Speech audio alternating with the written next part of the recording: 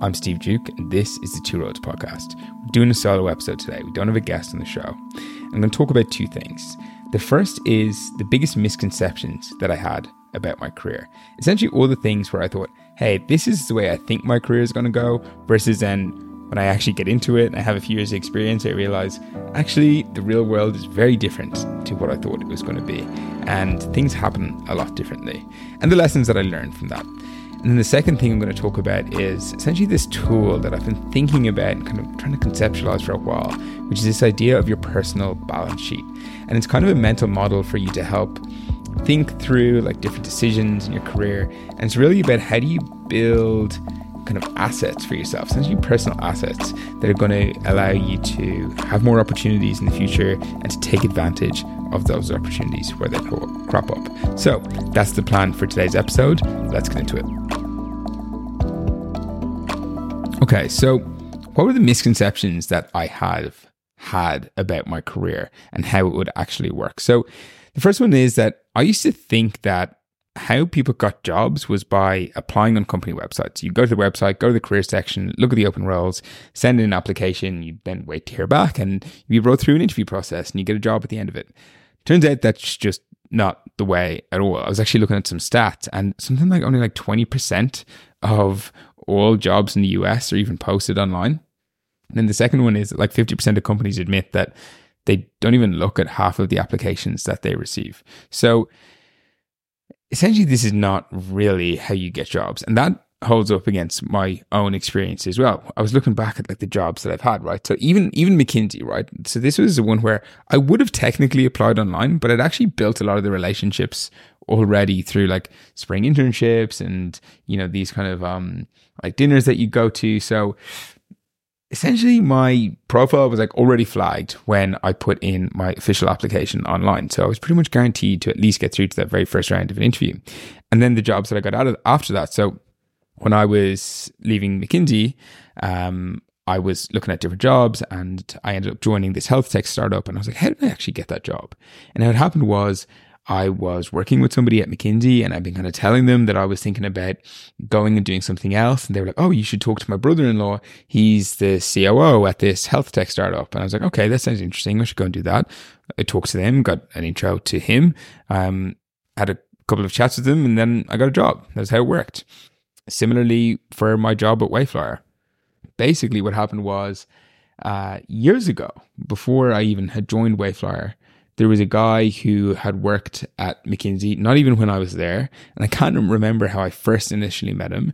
But we just kind of like started chatting and he was like, oh, we should catch up sometime. So I went for breakfast with him one day in Dublin and he had another company before that. And he was like trying to recruit for her. And so I was like, okay, interesting. So I had a chat with him about that, ended up having a second meeting. And I was like, ultimately in the end, I was like, look, this is interesting, but I don't think it's for me. I don't think it's the right fit. That was fun.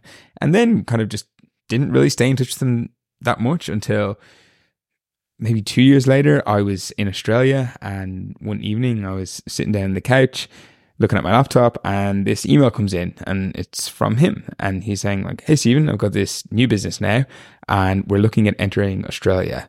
I see you're in Australia. Would you be interested in like maybe doing some work or like hearing what this is about? And I was like, sure, like definitely. So I jumped on a call with him and then there wasn't even an interview process. He was like, cool, let's go. And I just started working with him. And, like again and again and again, this is kind of how I've actually gotten jobs. And the last story I have here is like what I'm doing at the minute for some work is I'm working with a venture fund where I'm helping them to kind of invest and build mental health companies. And I was reflecting on how did I actually end up getting that opportunity? Essentially, there's a guy who's starting this fund and he had listened to a podcast episode of The Two Roads where I was interviewing one of his mates. And just by chance, he happened to be looking for some support with his venture fund at the time. And so he asked for an introduction to me. And then we kind of had a chat. And from there, I ended up kind of crafting this opportunity with him where I'm able to work on mental health stuff. And he gets some support with the work that he's doing with the fund. So, it's all really through like people.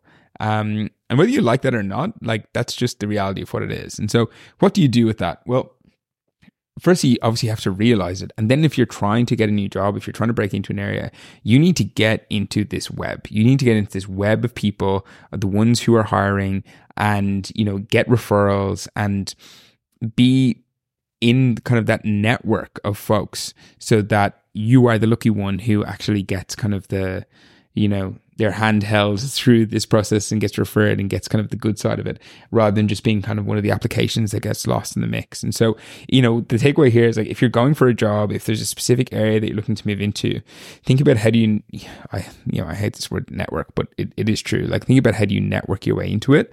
And I've done, episodes in the past about like how to kind of effectively network, but essentially you're looking to add genuine value, like be genuinely interested in people, try and add value to other people, like before you need value from them, and like, pull on threads, right? So it's like, if you meet somebody interesting in an area that you're interested in, like at the end of it, ask them, it's like, who else should I talk to? And pull on that thread and go and kind of build this up.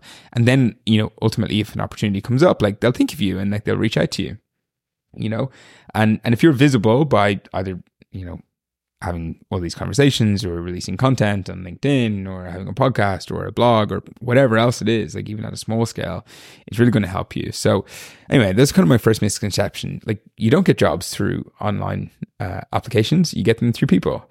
And once you realize that, you're going to be able to take advantage of it.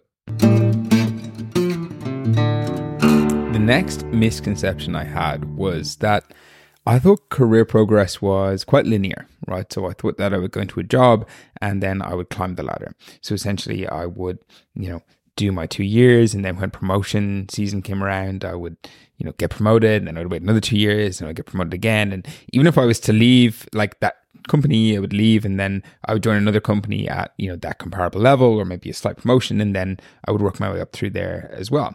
But the reality is, like, career progression is not linear at all. And I mean that in terms of across pretty much every spectrum. So whether that's, you're looking at compensation or even just like general like responsibility or seniority, it actually doesn't really happen like that, or it certainly doesn't have to. So the example might be is like, if you look at, I was looking at my compensation before, and I talked about this in a previous episode as well. Here's what it looked like over like 6 years of my career. So year 1, it was flat. Year 2, it was flat. Year 3, it actually went down 10% because I moved country and I moved into a new job.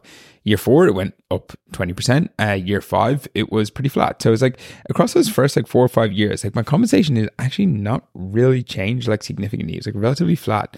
But then in year 6 and year 7, it actually took a real bump up. So it was like, went up 120% in year 6 and even more in year 7. And so we'll look at the total income that I made across those like 7 years. I actually made 50% of it, of all of that income in like the last year, which is, yes, it's driven by like share options predominantly, but it's just like an interesting insight. It's like, it's not necessarily this like linear path that you're always on. And that's especially true if you jump into an area like, startups or entrepreneurship, where you've kind of got that more variability. But I think it's really interesting to kind of reflect on that and that misconception that your career can be very linear. And I've seen the same thing like with people where, they'll be in a certain job, but then actually they get a new job offer and at a different company, and they're able to jump out and, like, either get into like a really senior position or like, have significant jumps in like their compensation or whatever other metric it is that they care about. It might be like their level of seniority, or how many people they're managing, or their responsibility. But, it's not linear at all. It can often actually happen in, step functions, or, it can be very flat for a while. Really, there's a lot of different shapes, but it definitely is not this like very linear shape. So what do you do with that insight, right? Like, if that's true and you know that, it's like, how can you actually take advantage of it? And I think the biggest thing here is to do 2 things. So one is to what they call like increase the surface area of look. And really what this is about is making yourself available for these opportunities, right? These kind of like step change opportunities. And so this is a lot about kind of what I was talking about earlier in terms of like, increasing your visibility and being in, the right network, and, putting yourself out there in different ways, because like that's the only way that like you actually get these like step change opportunities, because they usually like come to you as opposed to the other way around. And so if you're open, if you're kind of always like having the conversations with people, even if you're not thinking about moving jobs right now, like you can explore it, that increases like your surface area of luck. It increases the chance that one of these cool step change opportunities come to you. And then I think the second one, which may seem obvious, but it's like recognize these opportunities where they're in front of you and go after them. Like say yes. I've talked to people before and they kind of get this like cool opportunity that comes to them. It's like, hey, somebody's just offered for me to, move country and go and lead this new division for them in this new country. I don't know whether to take it or not. Obviously, there's lots of like factors that go into that decision-making process. It's not just about career. It's about a lot of the other elements in your life. But like, you need to realize like this could be a huge opportunity for you. And if you're kind of in a position where you can say yes to these kinds of things and what you're interested in is like this accelerated career progression, you need to say yes. You need to recognize these opportunities. You need to seize them. They don't come along that often, but when they do, you need to take them. It's like, if you ever listen to Warren Buffett or Charlie Munger talk about how they look at investments, like they see a lot of opportunities. They see a lot of businesses every single day, every single week. But it's only very rarely that they see one that was like, oh, that's a great opportunity. I'm going to go after that. So you can kind of use that same analogy for your career and how to think about it and how to create these like step changes, right? It's like you want to see a lot of opportunities. Like that's step one, increase your surface area of luck. And then you want to be able to identify when a really good opportunity comes in front of you and go for it and take it. And so the last big misconception that I had around career was that finding out what you want to do and what you find meaningful and fits with your life and gives you a sense of purpose, I used to think that was primarily like a mental exercise, that it was about, me understanding what I care about and doing all of the thinking and the pros and cons lists and the brainstorming and all of that stuff to be able to rationalize my way into a path that I really enjoyed. Again, wrong. That's not how the world works. And it's not how even your own brain works. So what I discovered is rather than having to think your way forward and think your way into a career or a job that you really enjoy, you actually have to build your way forward. And this is, like I talk about this a lot in the Divergence course because it's one of the core principles of it. And it's what I've got from these kind of the Designing Your Life program that it's created by these Stanford professors, where they're like, you need to treat your life and especially your career like you would if you were a designer. And if you're a designer, you don't just sit in a room and think about what the best product or best design is going to be. You do a lot of research, but then you go out and you actually test stuff. So you build your way forward. And when I've been able to do that in my career, I've got a lot more insights into what I actually enjoy. And so that looks like a couple of things, but the main one is, prototyping stuff. So when I took some time off at the start of this year and I was trying to figure out what I wanted to do next, like there's only so far you can get by just sitting there writing in your journal and thinking. And sure, it's important to do that self-reflection, but then you have to go out and try stuff. So at the time, there was different things that that I thought I might be interested in. And so I went out and I tested them. One of them was, running a podcast. I was like, I think this is interesting. I think I might enjoy this. So what I did was I messaged my friend and I was like, hey, I'm going to record a podcast. I want to do it like this week. I've just ordered the stuff off Amazon.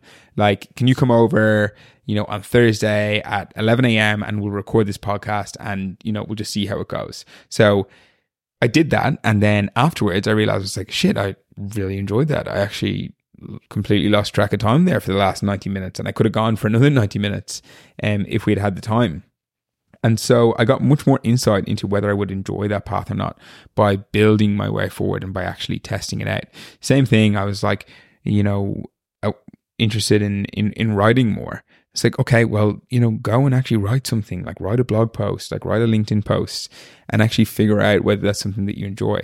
Like your ability to like just use your own thought and kind of rational decision making is very limited. But then when you think about your career as something that you build your way forward in and test things out, and find small ways to test things and prototype and like talk to people and really, go deep and interview them and ask like, what is your job actually like? Like, tell me all about that. And you kind of have this like curious, like learning mindset towards it.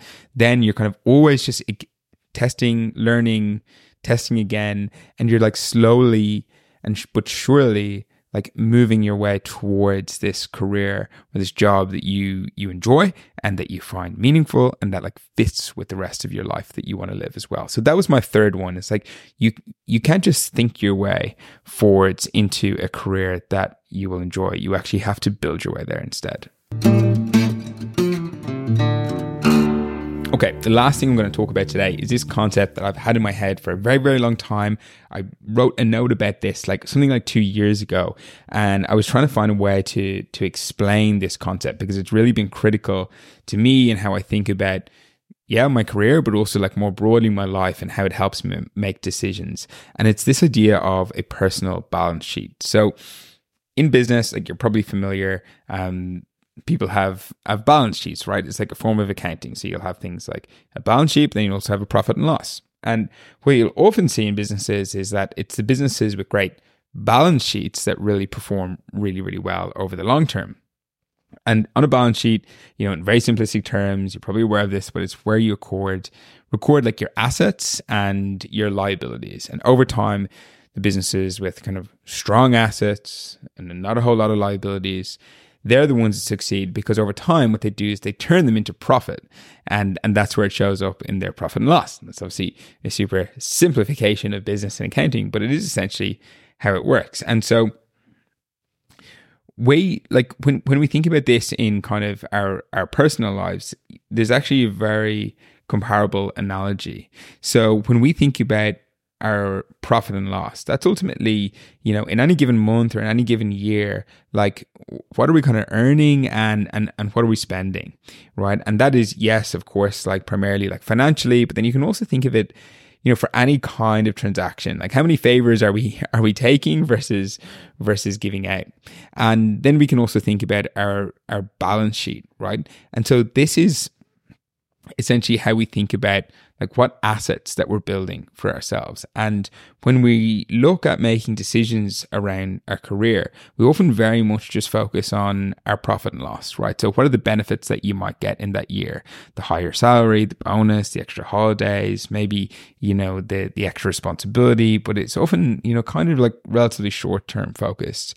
But then if you think a bit more about how it affects your personal balance sheet, this, and specifically like how will this decision help you build assets, then you might be able to think of things in a different way. And so if you think about what your personal balance sheet might look like, these are the types of things that are on it. So the first one is, your skills, right? What can you actually do?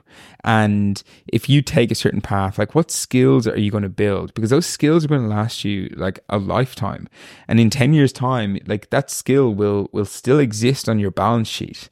You don't have to, this is a great thing about a lot of these assets is like, they don't, disappear when you use them. They often actually get bigger. Whereas, if you look at your profit and loss, like once you make the money, like that's it. Like you've made that money that year, but if you quit your job, like the following year, you don't make the money. But when you build skills, which is one example of an asset on your balance sheet, that is there forever, right? And you can then translate that into, income or new opportunities in the future. Another one is your knowledge, right? So very similar, related to skills. Like what areas do you actually have deep insights in? Like what knowledge? And it's only as you kind of get like a little bit further on in your career that you realize this becomes more and more important. It's really interesting. There's this whole industry, which is like expert networks, right? Which is essentially, we used to use them a lot at McKinsey, where we would be on a project and we would need to learn about a specific industry that we wouldn't know a whole lot about because we were just like these general consultants. And so we would go to these expert networks and we would say, hey, we need to talk to somebody who is an expert in, Brazilian mining. And they would be like, sure, we can find somebody for you.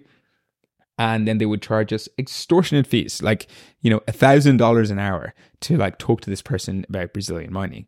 And what we realized is like, that person just has this like knowledge that they've built up over their career. And it's actually very, very valuable. It's like worth $1,000 an hour apparently. And so what is the equivalent of that, when we think about our balance sheet? Like it's okay, maybe you mightn't be doing expert consultations, but like you can definitely think about the knowledge that you're going to build and how that might translate into opportunities or income or whatever else in the future. The third one that I would add to the assets in your balance sheet is a concept of goodwill. So, this exists in real balance sheets for businesses, but it also exists for you as an individual. And this is essentially, this sounds very transactional, but it's kind of the best way of describing it. It's like, people that you've done a favor for, right? Like people who owe you one because you've helped them out in the past. And it's not that I really don't believe you should kind of ever like just do things for people because you hope that they're going to give you something back in the future. Like that's not necessarily what I'm saying, but it is an added benefit of helping other people out.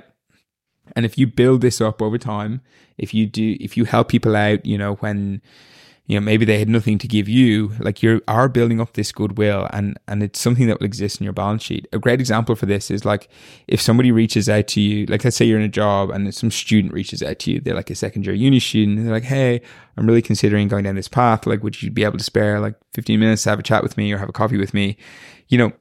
There's no real benefit for you doing that, to be perfectly honest with you. Certainly no short-term benefit. Like they probably can't help you out with anything. But you are going to generate a lot of goodwill from that. And it's going to be added to, the assets line item of your balance sheet. So a couple more. What else is on your under your assets in your balance sheet? There's your network, right? We've talked about this a bit already on the podcast, but the people who like we just said, like that most of the opportunities, most of the jobs come through people, come through like getting into that network where people are going to refer you, or they're going to hear about a job and say, hey, you should talk to this person. Like they've got a really cool opportunity in there, or they're just going to hire you directly. And so you want to think about like, how are you building up that network over time? And it's not just people that you technically know or are connected to in LinkedIn, but it's people that, you have a good reputation with, right? There's this quote that I've heard before. It's like, what is it? You don't want to be well known. You want to be known well.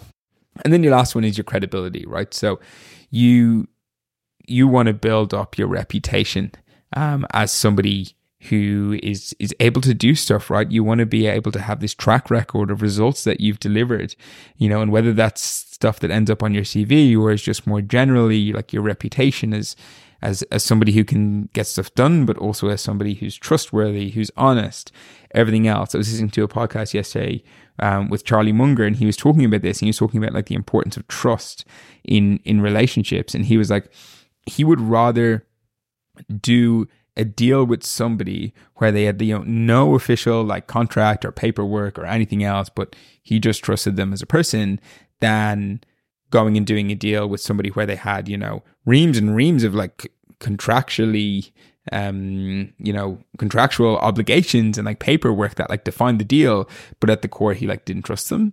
So I think that's another big part of credibility. It's like, can you develop your credibility as somebody who's trustworthy? And if you think about all these things, like if you're building those up every year, you're adding to them, they're compounding, you're essentially just building up this big balance sheet that's full of wonderful assets, and that over time you're going to be able to then use that balance sheet to get new opportunities and to turn it into benefits for yourself, like turn it into your profit and loss statement ultimately. That's it for today. Hopefully that was a bit helpful for you. We talked about kind of the different misconceptions that I've had or that I would have had about my career and some of the things that we can learn from them. And then there's also this concept that's been really helpful for me thinking about how to make decisions, which is around this idea of a personal balance sheet. So if you like this podcast, send me a message. Let me know what you think about it. Let me know if you're kind of using any of these tips in your own decision making, in your own career, in your own life. And if you want more, you can follow me on socials. So on LinkedIn, follow me at Steve Duke.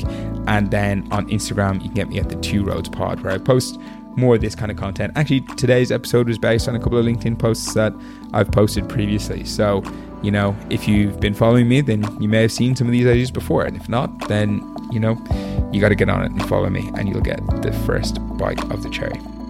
Other than that, I will see you back here next week for episode 45 of the Two Roads Pod.